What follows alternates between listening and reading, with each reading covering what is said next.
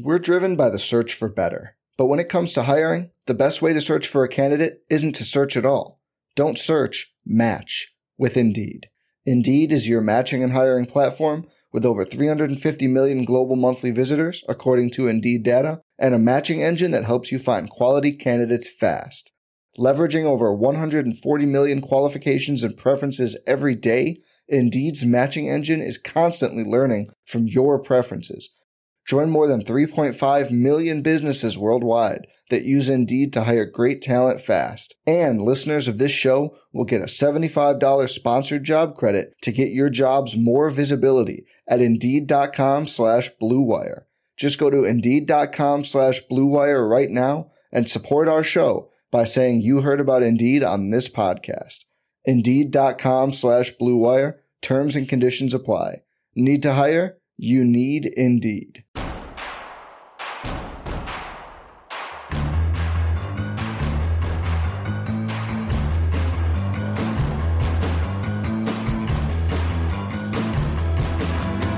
From your favorite source for Chicago White Sox talk, delivering news, interviews, analysis, and more. This is the Sox Machine Podcast with your hosts, Jim Margulis and Josh Nelson.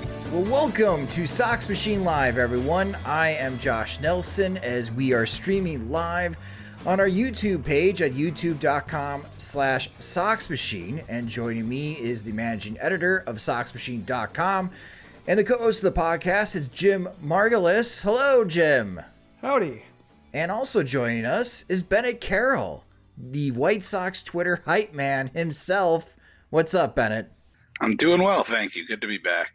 It is good to have you back. And it was a good week for the Chicago White Sox. On this edition of Sox Machine Live, we will be recapping the White Sox series win against the Tampa Bay Rays. The Chicago White Sox now have the best record in Major League Baseball at this moment, which is great to say after 68 games. Not necessarily bad news, but we still got like 94 games left to go this season. So we still got a long ways to go. But the White Sox are playing great baseball to start 2021, and that's a huge series win. They got another big series coming up this weekend, a 4-game road series at Houston, the best offense in Major League Baseball. So you got that classic best offense against the best starting pitching in the league. Who will win that battle? We'll preview that series later in the show. But first, just a couple of promotional items. Just to let everybody know as far as live events, because now we were able to do this. The first live event we'll be touching on is the from the 108. Our buddies over there are going to be hosting a live show, and this is going to be happening at Cork and Kerry in Beverly. Not the Cork and Kerry by Guarantee Rate Field. Don't go to that Cork and Kerry, because that's not where the party's going to be. The party's going to be at Cork and Kerry in Beverly. That's 10614 Southwestern Avenue. And it's going to start at 6 p.m. Central Time is the live podcast. And I am their special guest. So you can come out to Cork and Kerry, and we'll do the live podcast, and then we'll have a watch party to watch the Chicago White Sox and the Houston Astros play Game 1 of that 4-game series. It will be a fun time. I highly recommend it, so come out and watch us. The second event, promotional item, and one that I've been getting a lot of questions about, is the tailgate that we are hosting in Milwaukee. This is going to be happening on July 24th between the White Sox and the Milwaukee Brewers at now known as American Family Insurance Field, not Miller Park, but AmFam. And it's going to be a fun time, and I will also post this both on SoxMachine.com and for our Patreon supporters. We have a form for those that are going to Milwaukee already to watch this series between the White Sox and the Brewers. And if you would like to stop by at our tailgate, you'll be able to sign up for the email list and get email updates. We are looking for volunteers, so if you want to help out as far as you have a tailgate grill or you want to bring some hot dogs, brats, burgers to grill up, or beer, soda, other. As far as refreshments, there's an opportunity. Swordfish. It's swordfish. Yes. Make sure to bring swordfish for Jim to grill at the tailgate parking lot in Milwaukee. Nothing says baseball tailgating than grilling swordfish in a parking lot. But yeah. But again, if you are interested in partaking in the tailgate, that's going to be July 24th in Milwaukee, and we are very excited to be co-hosting that event. All right, so that's the promotions out of the way. Let's talk some White Sox baseball. And Jim, on Monday Sox Machine podcast, we spent a lot of time previewing as far as the series between the Rays and the White Sox. And we came to the conclusion that on paper, this is a really even matchup between both teams. And after the 3 games, even though the White Sox won the series, the run differential was 1 run. And it was a pretty tightly contested 3 games. Mm-hmm. And I think it played up to that level that there's not much separating the White Sox and the Rays right now. Yeah, especially since, I would say in the 3rd game, the Rays seem to have their own problems with, or maybe not problems, but considerations, roster considerations, playing time considerations, in the sense that they let Ryan Yarbrough really just out there, especially for a Tampa team that usually doesn't let anybody face lineups 3rd time through, like having Andrew Vaughn get to face him 3 times, even though Vaughn took very convincing swings off him basically all day. It was a different, kind of, I don't think it's a postseason Tampa team that we would be seeing. And likewise, for the White Sox, they didn't have Yohan Moncada all series. They're obviously missing Madrigal and Jimenez and Roberts. And then Hendricks was not available for the 3rd game. And Adam Engel is still coming back, and they're working him back into the lineup. So, he didn't even pinch run in the 10th inning for Vaughn. So there were some, I think, considerations on both sides that I think, kept the playing field level, even though they each had individual hardships going on. So that's, it was as entertaining a series as I think you could hope for, given some of the players missing. And I think Lance Lynn basically said, it's June, who cares? I think he said that with an expletive, but either way, it was kind of the same thing. Don't make too much of this because, it's the middle of the summer. It's still the first half. You're still conserving guys, trying to figure out how to get through the the dog days and so forth. So it was entertaining and close, and I think both teams were able to have that kind of series despite having their own considerations in mind. So Bennett, what were your takeaways from this 3-game series between the White Sox and the Rays? The White Sox are truly legit. I think they, you felt good about this team before. The record was exactly 500 against teams above 500 coming into this, and they were crushing teams below 500, which is great. But I think after that Yankee series, where now the Yankees are obviously struggling, it's a different story. But, after that Yankee series, you started to wonder, how's this team going to do against the top level teams in the league? When they face a playoff caliber team, a team that you expect to see middle of October, late October, how can they do? And they stuck toe to toe with the Rays. As Jim said, both teams were missing a couple pieces, which is fine, because I think that shows just as much, even down a couple pieces, both teams can still perform at a high level. And you got 3 different games as well. You got a nice pitchers duel with just a couple mistakes from the Rays. You got a game where the Rays were able to come back. You got a game that the White Sox were able to try and come back. So it was a different series. And again, as you said, with a run differential of 1, there's nothing that you can say out of this series that really says who's the better team. And I'm really interested for the rematch series in Tampa. Yeah, that's going to be in August. And speaking of events, we are trying to plan something for Sox Machine. We'll let you know more details coming up as far as that series. It's easy to plan a road watch party when a team plays in a dome. You don't have to worry about weather. The game is going to be played. I think I am curious to see on how both teams move forward. Starting with Tampa, The injury to Tyler Glasnow is really significant for the Rays. This is a team that, I don't want to say they're not crazy about starting pitching, but they approach pitching in a different manner than many teams in baseball. But it was clear that Glasnow was their ace, and he's the guy that's going to be on the mound when Garrett Cole is going to be on the mound and Hyun-Jin Ryu is going to be on the mound, or any other team's aces, and you know that you don't have to worry about Glasnow. Well, that's not the case with his right elbow barking, a partial tear of his UCL. They're going to try to avoid Tommy John. They're going to have him rest. They're going to have him rehab and hope that he can rejoin the team if they make the postseason. That's a pretty significant blow for the Tampa Bay Rays. But clearly the way that this team plays, I still feel like they're going to be strong enough to possibly win the American League East, but at the very least, I expect Tampa to make the postseason, Jim. But my takeaway from the White Sox perspective is, and you touched on the significant injuries for the White Sox, and of course, during the series, it was confirmed that Nick Madrigal had season-ending surgery, and he is going to miss for the entire season. But the role players for the White Sox, if we looked at who is on this roster before the season, we would have said, man, the White Sox don't have any depth. These players are not good.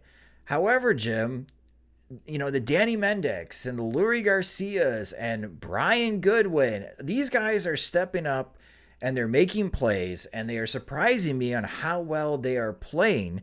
Are they surprising you with the outcomes that they are able to produce, even though it is a small sample size right now?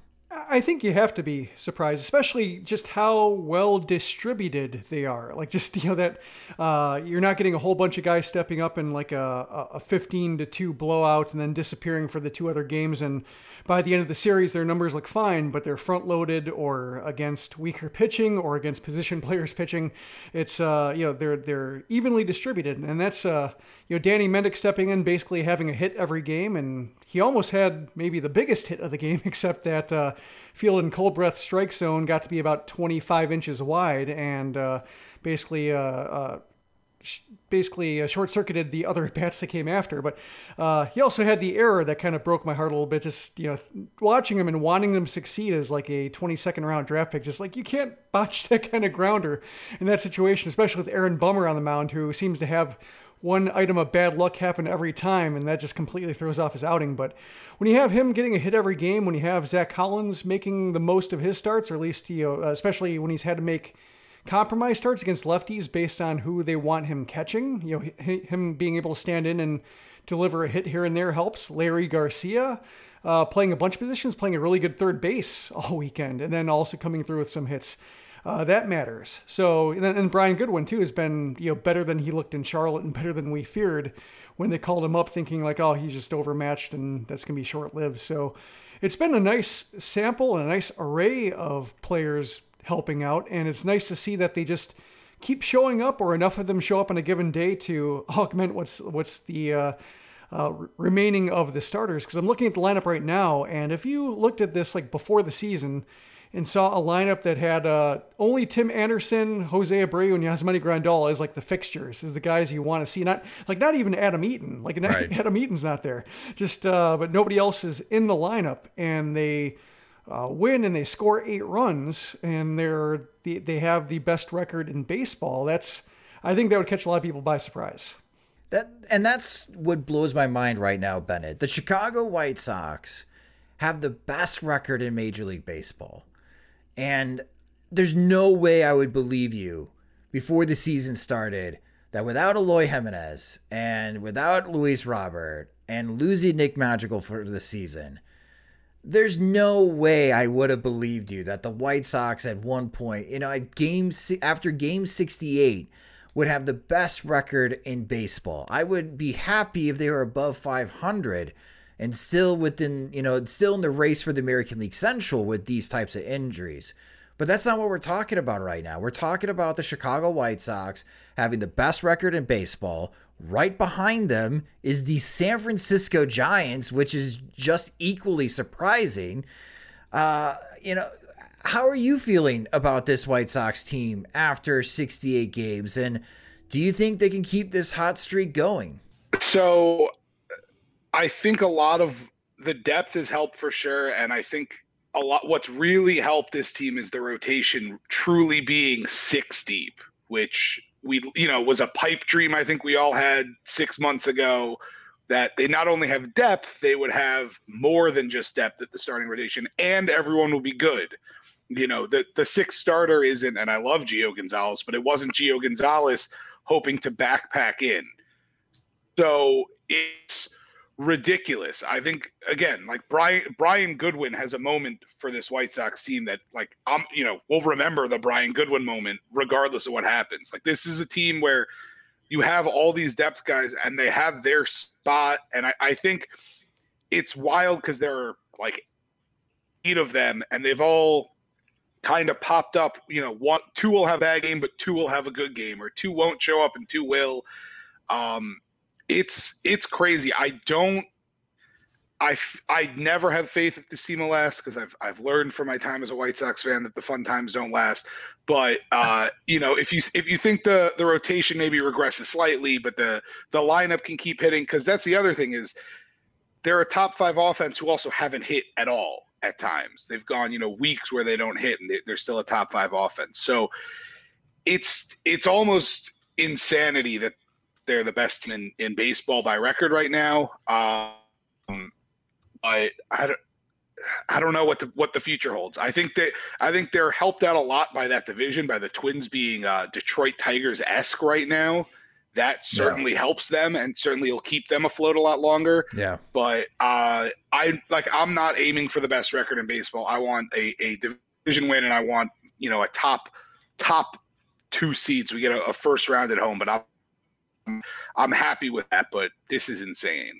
Yeah, Cleveland, I think on their side of town, Jim, maybe a little disappointed in the Rays, because if the Rays win 2 out of 3, there's a chance that Cleveland can make it a 3.5 game lead, because the Baltimore Orioles are not putting up much of a fight in that series in Cleveland.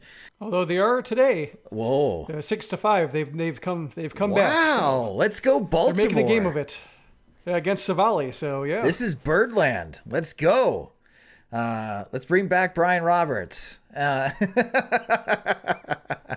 love that. I love that gif. Anyways,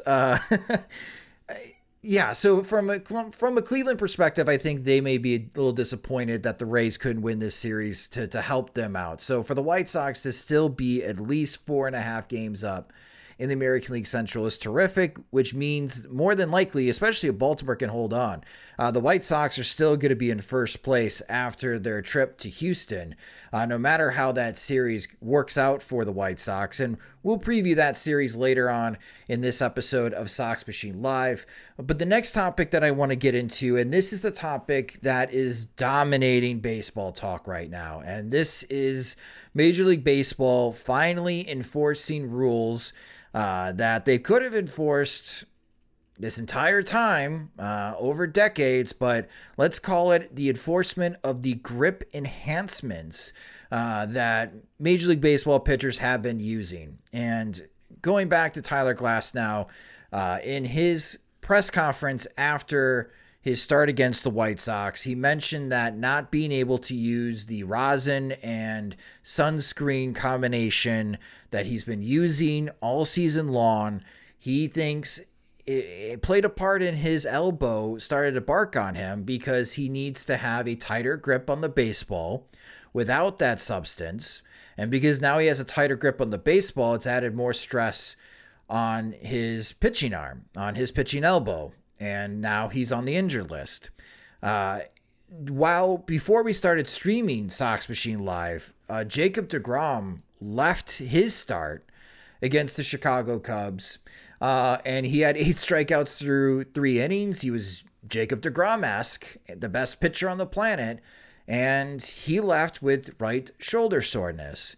And I want to get your perspective on this, Jim, because you've been writing about it this week on SoxMachine.com. And the first question that I have is, for White Sox fans, should we be worried after June 21st, when the league is starting to enforce the rule and they're going to have these 10-game bans if any pitcher is caught?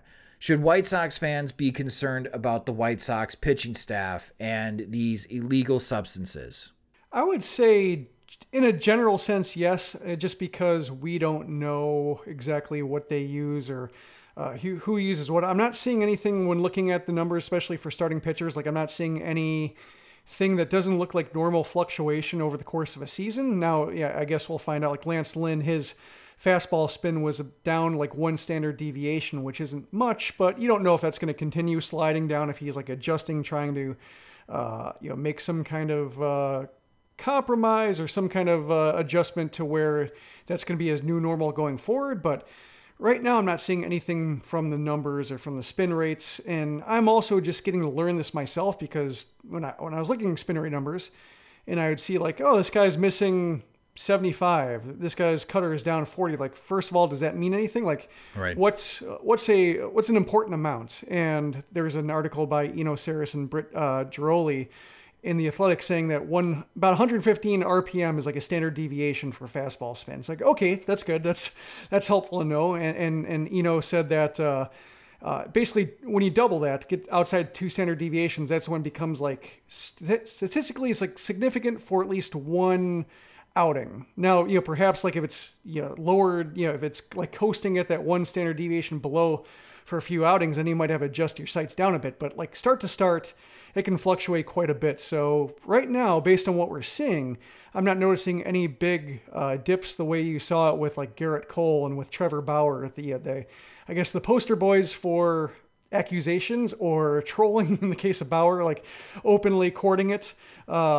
So I would say like right now there's nothing there. But as Glass now talked about with the injuries, and Carlos Rodon said it's unfair. So Carlos Rodon's indignance, or like his righteous indignation, kind of makes me think like, oh, that's not the reaction of a guy who isn't using the stuff. So I don't can't say for sure, but just that was Lance Lynn had a pretty normal reaction, saying like, yeah, guys are getting carried away, and Liam Hendricks said like basically dared people to try to catch something on him, which is that was his way of saying he's clean. But as we know from the steroid era, that sometimes that doesn't quite work, and you kind of your ability to beat an edge longer than you can. But right now, aside from the general don't know of it all, and also I guess we'll find out whether there's any injury issues in real time, like as injuries happen, like you have to be on guard for that. But no specific issues for White Sox pitchers in particular. And Rodon has made spin rate gains, but he's also made velocity gains. And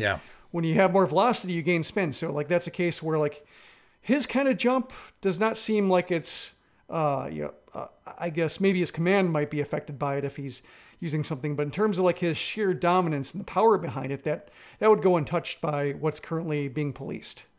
So Bennett, why do you think Major League Baseball is deciding now we're going to enforce these rules, and the punishments are going to start being delivered on June 21st and later, and it's going to be up to the umpires to make this determination to do regular checks on the pitchers, both starters and relievers, when they come into the game, to make sure there's no illegal substance on their forearms, on their hats, on their belts, on their necks, wherever they could possibly put some type of substance on their body to ensure that they are not using a banned substance. The cynic in me, it has to do with CBA negotiations this coming year. It has to do with the fact that they want to turn players against each other a little bit, and there are clearly, as we saw with Carlos Rodon, players who are really pissed off at the league, and there are players who are taking it and turning, well, how come you're not attacking these players? How come you're only doing this? I think the MLB learned, I forget which year it was, when there was a CBA agreement that came in like minutes before the deadline in the midst of the steroid era. They can stir that up and pick up a little bit of a win labor-wise. So I don't think it's only that. I think it's partially that. But on top of that, I think it's the MLB pulling an overreaction, because that's what they do, a late overreaction. But still, with the underreaction on suspensions, it's a 10-day paid suspension, which if my bosses are listening, as long as it won't affect my future employment, I will take your 10-day paid suspension and go on vacation and have a great time. It feels like it's trying to make the players look worse in the press and to make the players argue with each other. Agreed with Rex actually on the Pete Alonso thing, that he probably said it a little oddly with the way he was talking about this conspiracy theory. But it kind of points to what I'm saying, which is they're trying to make themselves look like they're in the right in the media, and the players look like they're in the wrong, and it's working right now. Jim, I'll go to you. Mm-hmm. Do you care? Do you care if pitchers are using sunscreen and rosin to give themselves a better grip on the baseball? I care because I think it's one way to reverse the slide of 3 true outcomes. Hitters having to sell out for power and launch angle because you can't string hits together. Getting a wider variety of acceptable baseball, productive baseball. I think it's important for that. I don't care in terms of what I think of a player who might be using it, like Garrett Cole, Trevor Bauer. Say what you will about Trevor Bauer, but in terms of the specifically the ball doctoring, like he was doing it in public, like he was just adding RPM for fun and telling people, pointing to it, and the league did nothing. So when he's doing that, and the league does nothing except for suspend or fire, the Angels fired their visiting clubhouse manager, and that was basically like the only person who's lost a job or faced any kind of punishment for this. That's a case where, I'm not going to cast aspersions at anybody, any pitcher who's doing it, just because, and that was my attitude for the steroid era too. Just, when I was 17 and watching the Sosa McGuire thing going on, like, you saw their forearms, like just, they look like wrestling action figures, like with the traps that connect their ears to their shoulders. Just, you see that just being like, yeah, they're probably on something. And so like my innocence was not ruined when they decided to go basically just, attack all the steroid users and bring them before Congress and everything like that. I just thought, it's going to clean it up, but just, okay, now we'll hit a reset button. Just things got carried away, calmly go about solving it and go from there. So this is not calmly doing it. Like Bennett said, it does seem like they are trying to make players the villains. And I think it's, I would not do that. I would not go that far because one, you don't know if your favorite player is doing it. Like, you don't know if like Lucas Giolito, right? He was wearing that periodic table of elements. He's, shirt in his high school signing photo. So maybe he's, has some, chemistry know-how that allows him to come up with some kind of magic concoction. Like, I doubt it, but I also don't know for sure. So I don't want to be, yelling at Garrett Cole or whoever and saying, trying to brandish them with a scarlet D for doctor. I don't know. Whatever. S for substance. And then, come around and just then Giolito or whoever gets busted, and then you feel like an ass for doing that. So I just feel like they should, this should have been done over a winter, I think, just to, make it all about like, oh, go to spring training and you start practicing, you start warming up without substances, you throw live batting practice without, like everything you do in spring is how you're going to do it during the regular season. So to do it mid-season it does raise the question of ulterior motives, and it is odd. So I think it's a good move, poorly timed. Also, the unpaid suspension, paid suspension, that feels toothless, but I do like, or I think it has teeth that they can't replace the roster spot. So if they lose like 2 or 3 pitchers in a week, like if somehow they have a bad run where like in a game, like, and I doubt it'd be in a game because I imagine if the first guy gets busted, the other pitcher stopped doing it. But just like if they happen to lose like 2 guys in a week, all of a sudden that pitching staff is down either 8 men or the bench is down 2 men, something like that. It's going to be a little bit tricky. So I think there is that is a way to help them police themselves in order to give it some teeth. But I really think like Major League Baseball just doesn't want to really bust anybody and draw attention to it. They just want to kind of throw a rock at the hornet's nest and then like have everybody just get mad at each other and then see if it fractures the union at all when it comes to negotiation time. And I like how you mentioned that. The league is throwing a rock at the hornet's nest. This is the league's hornet's nest, Jim. Yeah. There is no professional sport that I can think of that has so much damn drama revolving around the object that's involved in the game. Okay, not, we had Deflategate with the NFL. Yeah, I was going to say that. And that was like one instance, and that because the teams control the footballs, it's not so much the league, it's the teams. Okay, that's the only one else I could think of. You don't hear about this about the ball being different in the NBA or the pucks being different in. They had it for half a year with the NBA. They did it for half a year. It was like really slippery. They had a ton of turnovers, and they changed it back at the All-Star break.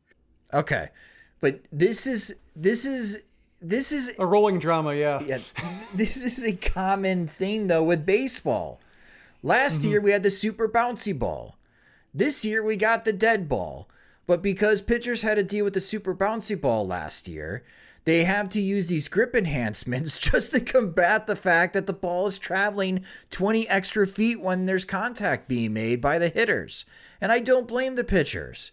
If you have this very reactive core in the baseball and it hits the barrel and it's traveling 20 to 40 feet further, all right, to combat this bouncy ball, I'm going to load my forearm with this, residue that allows me to have tighter grip on the baseball. It slips out of the hand faster as far as generating more RPMs and get more spin on my breaking pitches, which makes it more difficult for hitters to make contact.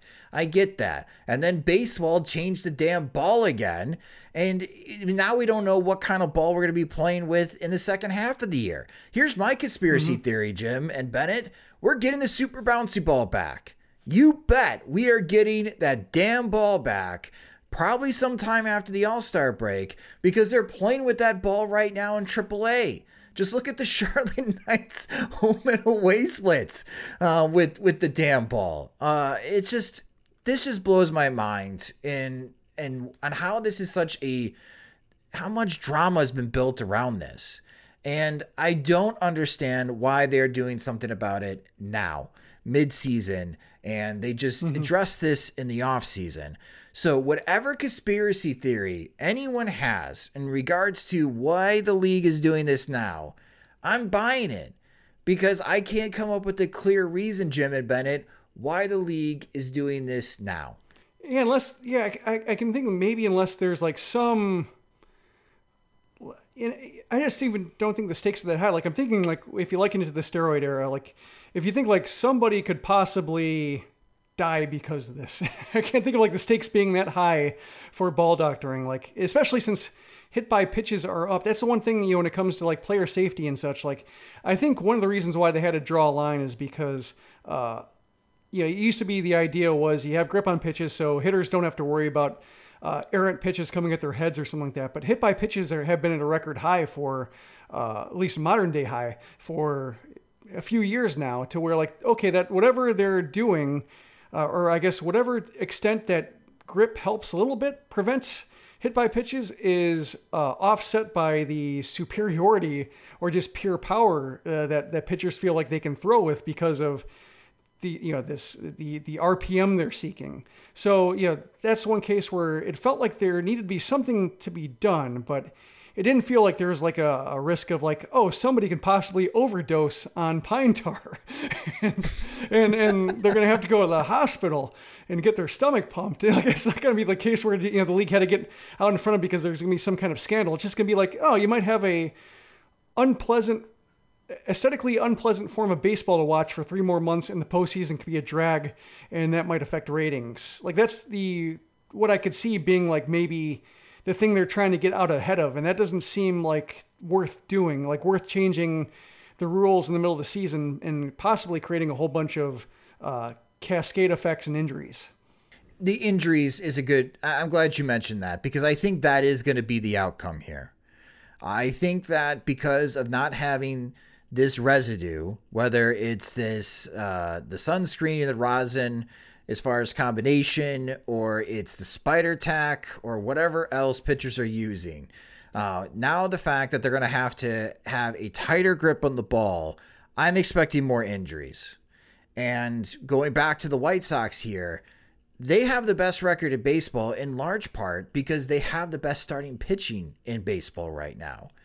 And my fear is that after June 21st,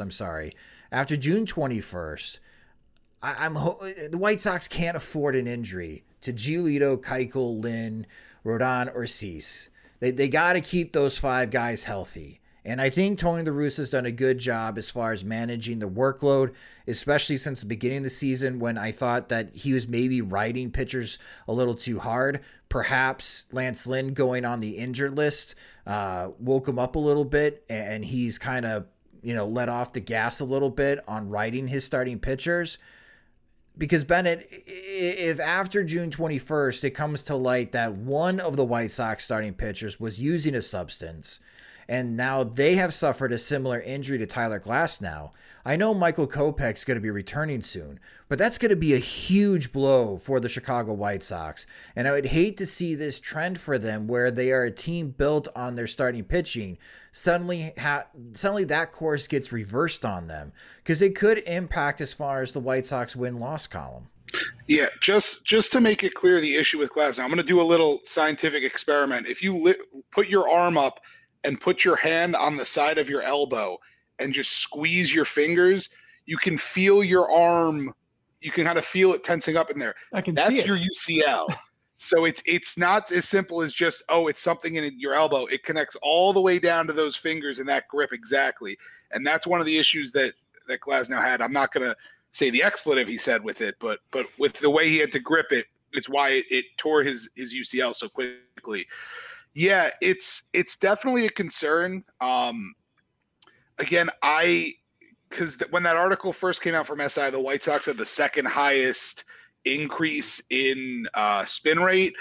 Mm-hmm. I generally attributed that to just who they lost versus who they added, and just the addition of Ethan Katz as pitching coach over Don Cooper. Like, just bringing it to the modern game, and felt like that makes enough of the sense. And then you take out like Ronaldo Lopez's dopey 96 and add in Lance Lynn's spin rate.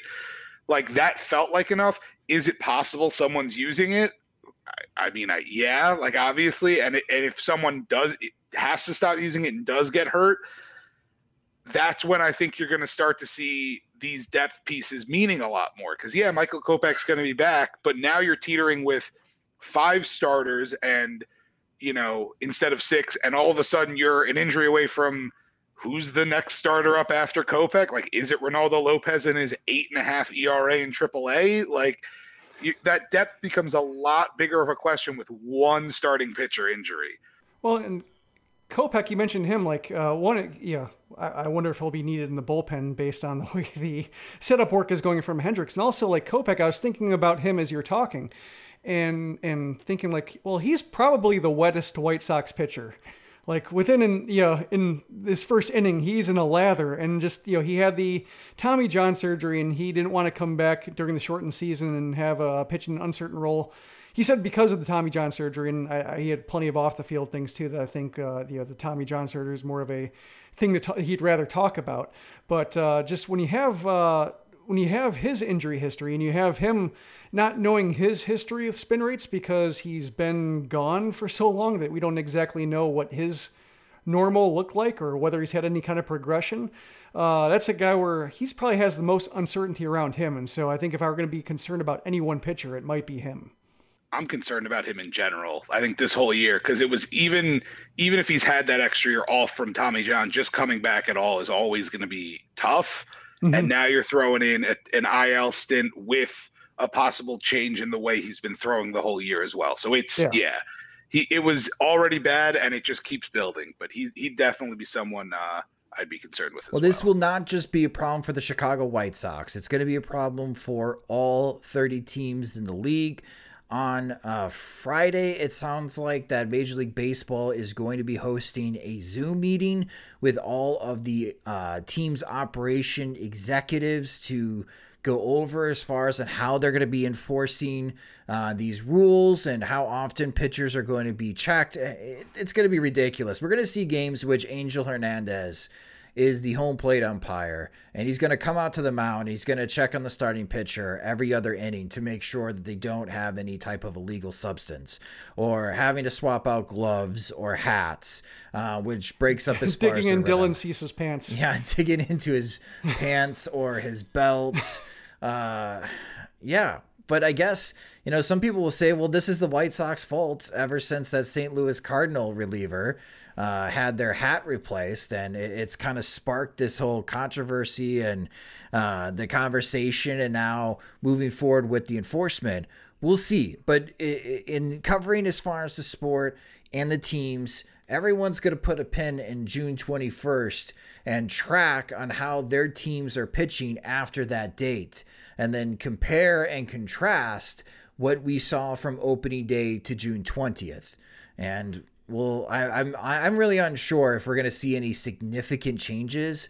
Maybe we'll see more offense, but my initial guess right now, Jim, is that after the enforcement ban, I think we're going to see more injuries, because this grip enhancements that pitchers are using, I think it helps as far as alleviate some pressure off their pitching elbows. Yeah, you know what it feels like is, like if you play MLB The Show and you do like a dynamic difficulty setting to where if it's too easy, you start sliding up, it starts getting harder in the middle of the season. And That's what this kind of feels like. Oh, the starting rotation is great, 1 through 5. You're getting quality starts every time out. Well, all right, now you're going to have to grip the ball entirely differently. Let's see how you do. And then 2 pitchers go out like, oh, you're going to need to adjust. Like, what are you going to do? Cheat and turn the difficulty setting down? You'll lose all your points or whatever progress you're making. So it's, that's what it kind of feels like. And that is kind of BS, but that's kind of built into AI. But, that's not really how live sports are supposed to be run. Like, that's the line between video games and live sports, is that it plays out among players in real time and they don't have anybody monkeying with the settings in between. So it is weird. We're driven by the search for better. But when it comes to hiring, the best way to search for a candidate isn't to search at all. Don't search, match with Indeed. Indeed is your matching and hiring platform with over 350 million global monthly visitors, according to Indeed data, and a matching engine that helps you find quality candidates fast. Leveraging over 140 million qualifications and preferences every day, Indeed's matching engine is constantly learning from your preferences. Join more than 3.5 million businesses worldwide that use Indeed to hire great talent fast. And listeners of this show will get a $75 sponsored job credit to get your jobs more visibility at Indeed.com/Blue Wire. Just go to Indeed.com/Blue Wire right now and support our show by saying you heard about Indeed on this podcast. Indeed.com/Blue Wire. Terms and conditions apply. Need to hire? You need Indeed. Well, next on the show, let's go ahead and preview the upcoming series for the Chicago White Sox. They head to Houston, Texas, and they will be playing against the Houston Astros this weekend. The Houston Astros, as we are streaming live on youtube.com/Sox Machine for this episode of Sox Machine Live, they're playing the Texas Rangers. So they're either going to be 39-28 or 38-29, unless Major League Baseball made another rule change and they allow ties in games. But regardless, they're either going to be 11 games above 500 or they're going to be 9 games above 500. But they're currently second place in the American League West behind the Oakland Athletics. This is what's key to know about the Houston Astros. They have the most runs scored in Major League Baseball. And while the White Sox have the best run differential in all of baseball, the Houston Astros have the third best run differential. They are plus 89. And your pitching probables for this series for the Chicago White Sox, again, this is a 4-game series against the Houston Astros. On Thursday night, again, you could watch this game with me at Cork and Carey in Beverly for the watch party. It's going to be Dylan Cease on the mound. Friday night, it's going to be Carlos Rodon for the White Sox. And that's intriguing, especially with the comments that Carlos Rodon has recently made that baseball is going to start, banning and suspending pitchers for these illegal substances that they're using, but they didn't suspend any Houston Astros players for cheating during the postseason. So we're going to see on how the Houston players react to Carlos Rodon Friday night. On Saturday, for those that are watching the live stream on youtube.com/Sox Machine, Saturday is highlighted in red. This is a national broadcast. Saturday's game will be on Fox. It is one of their games of the week, so the entire country gets an opportunity to watch the White Sox and Astros, and it'll be Lance Lynn on the mound for the White Sox in that start. And then on Sunday, making his return to Houston since he has left, Dallas Keuchel will conclude the series, and Keuchel's been pitching really well, Jim, and I would like to start there as far as the conversation, because I know it's game 4 of the series, but Dallas Keuchel was great against Tampa Bay, 7 scoreless innings. I thought he did a terrific job against the Toronto Blue Jays in his previous start, and here is a third straight tough test. And Keuchel, again, we play this game where rank the White Sox starting pitchers 1 through 5. And I think, a lot of people would say Keuchel is the 5th best starting pitcher for the White Sox based on performance. But if you say that, and you look at how well he's performing, now he's got a sub-4 ERA. That's just how strong this White Sox starting pitching staff is. And now he gets a chance to return back to Houston. And it's, again, a 3rd straight start against a very good lineup.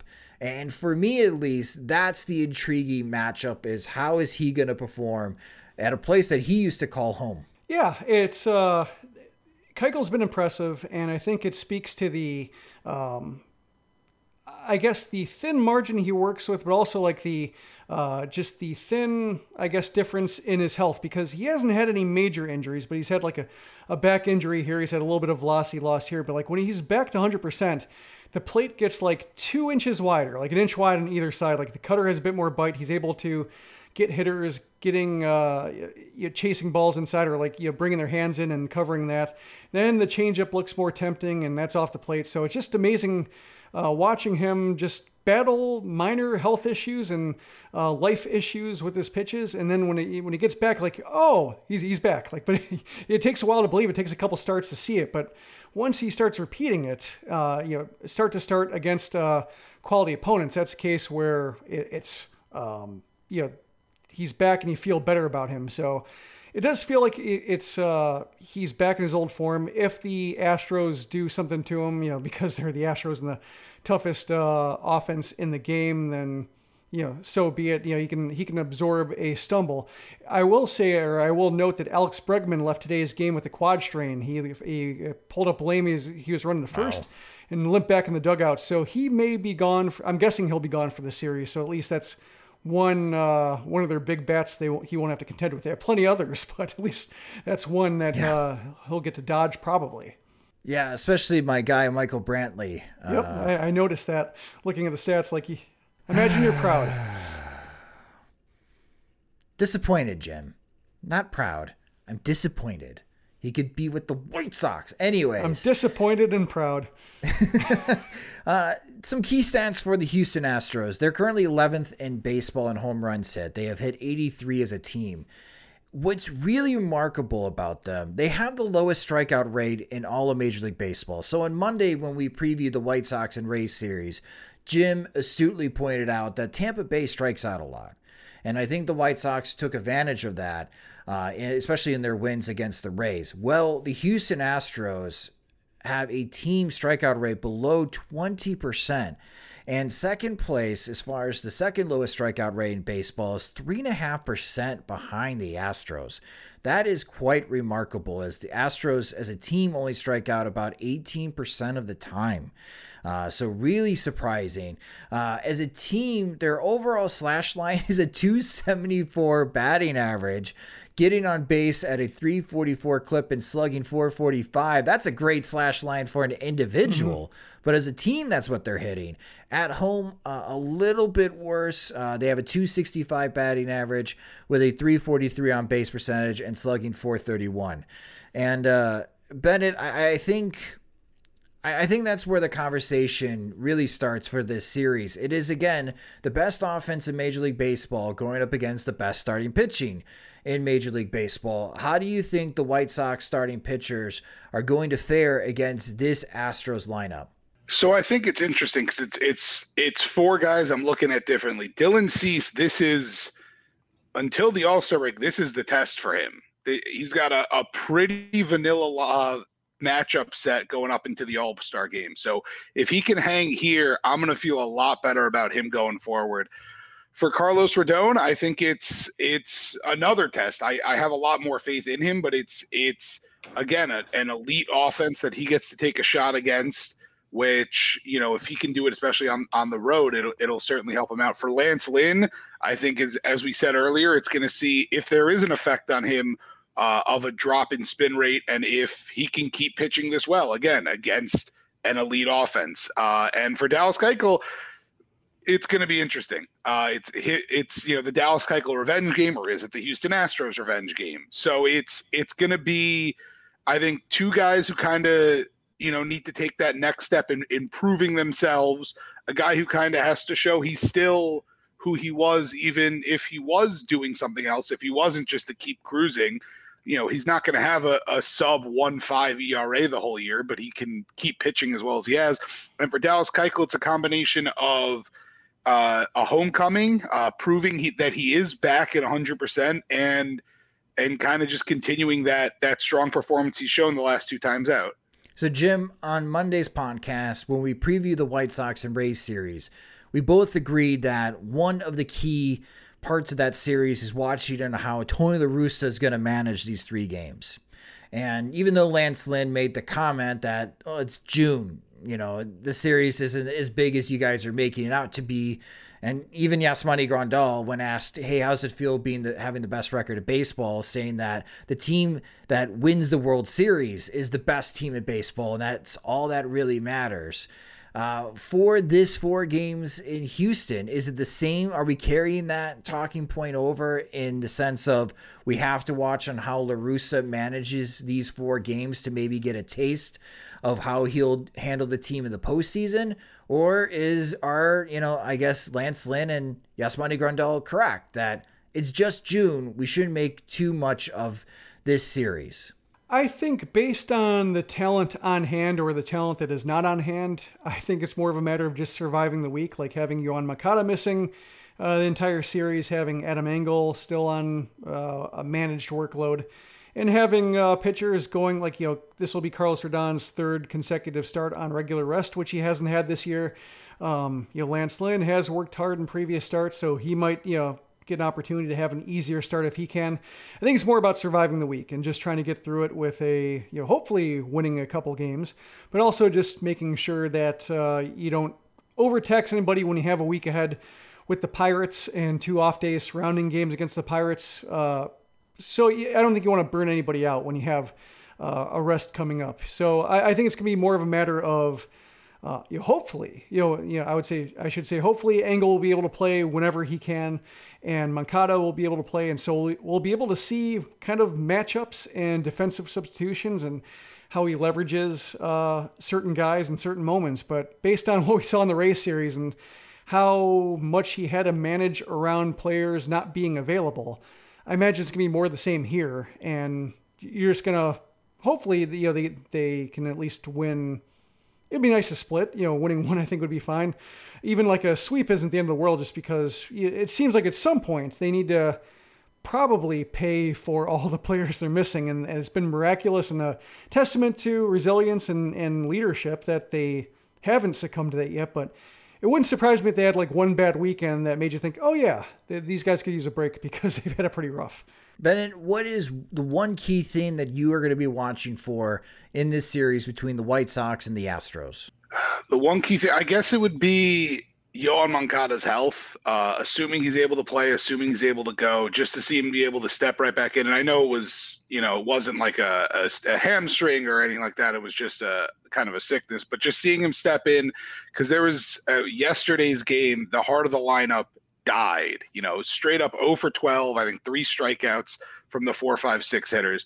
And Andrew Vaughn hitting 3, hey, like that's cool. It's good to see him step in and be able to do that. But if you can get Yoan Moncada slotted right back into the 3 and hitting like he was, or turning it around and heating up like it seemed he was just a few days ago, I think that's going to take that team a lot further than just the starting pitching continuing to do well, or role players continuing to step up. How about you, Jim? What's the one key thing that you're going to be watching for in this series? Yeah, I would agree with Moncada. Just wondering about his state. He missed the last couple games and it was vague. And although it's a cold, given what he had last year, just when you have Moncada and an illness, and the country is not out of the COVID woods yet, you just want to make sure that there are no long haul repercussions or anything like that coming to the fore. So I'm not panicking, just more of a matter of just wanting to see him, because we have a history of visuals when Moncada's not quite looking right, especially last year with just how much he played through. Just when the bat's looking slow and he's looking sluggish, when he's kind of grimacing or just not looking like he's having fun out there, you know something's wrong. And it did look like he was struggling. He was popping pitches up. He wasn't really stinging the ball a couple games before that. So that's why I'm a little bit worried, or just when he missed a couple games of the cold, it said, oh, that makes sense. And now I'm just hoping that it doesn't drag into another series after that, because we've seen what that looks like, and it's not as fun as a Moncada who's leading the team in OBP, and that OBP starts at the 4. I think for me, I'm glad you guys mentioned Yoan Moncada. I'm going to just talk about the White Sox offense in general. They had a great, as far as Wednesday afternoon against the Tampa Bay Rays, putting up 8 runs. But while most of the conversation this weekend is going to be White Sox starters against this best offense in Major League Baseball for the Houston Astros, the White Sox offense has to find ways to support their pitchers. So over these 4 games, that while I'm hoping that the role players can continue to step up, and I'm hoping that after his home run, Jose Abreu starts getting into rhythm, because June's not looking all that great for him, and we're already halfway through the month of June for Jose Abreu. And that Yasmani Grandal can come up with some big hits. And Tim Anderson, opposite of Jose Abreu, Tim Anderson is really hitting well this month, and he's just racking up multi-hits. That I'm hoping that the White Sox offense has enough firepower themselves to help support their starting pitchers, because it would be a shame if the White Sox starters are only allowing 3 or 4 runs per game against the Houston Astros, but the White Sox offense is only putting up like 1 or 2 runs against Houston pitching. Like that's where the shame is going to be. So hopefully for me, I'm going to be paying attention to the White Sox offense and hoping that they can score at least 4 runs in each of these games, because if they can, I think it gives the White Sox another opportunity to win another series against a very good opponent in the Houston Astros. And so far, we've already seen that through this gauntlet that we talked about a few weeks ago, with a series win against the Blue Jays and now a series win against the Tampa Bay Rays. And we will be recapping that series between the White Sox and Houston Astros on Monday's Sox Machine podcast. But that will do it for this episode of Sox Machine Live. Thank you to everyone that was watching the live stream on youtube.com/SoxMachine and also on SoxMachine.com. And if you haven't already, and this is the first time you're watching our live stream, you can subscribe to our YouTube channel at youtube.com/SoxMachine. Also follow us on Twitter. We are at SoxMachine. You can follow me on Twitter. I'm at SoxMachine_Josh. And definitely follow Bennett at TheBennettK, because that dude will help get you followers, especially if you are close to a milestone. So that's where you can follow us on Twitter. And if you don't get an opportunity some weeks to watch the live stream of Sox Machine Live on YouTube, don't worry. We take the audio version of each broadcast and also upload it into our podcast feed, which you can subscribe to the Sox Machine podcast wherever you listen to podcasts. And if you enjoy our work and want more, think about signing up on patreon.com/SoxMachine, where our Patreon supporters get exclusive content. They also get bonus content. They get ad-free versions of both the podcast and the website. And when we have new swag items, they get the first opportunity to purchase them. And we have monthly rates starting at $2, $3, $5, and $10 a month. So again, if you enjoy our work and you want to support us, or if you want more from us, go to patreon.com/SoxMachine to sign up. Sox Machine Live is a production of SoxMachine.com, your home for all things Chicago White Sox baseball. Alongside Bennett Carroll and Jim Margulis, I'm Josh Nelson. Thanks for watching and listening.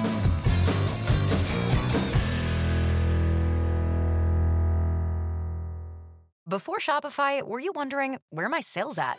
Now you're selling with Shopify, the global commerce platform supercharging your selling. You have no problem selling online, in person, on social media, and beyond. Gary, easy on the cha-ching. Oh, sorry, but my Shopify sales are through the roof. Start selling with Shopify today and discover how millions of businesses around the world use Shopify to ignite their selling. Sign up for a $1 per month trial period at shopify.com/listen. Shopify.com/listen.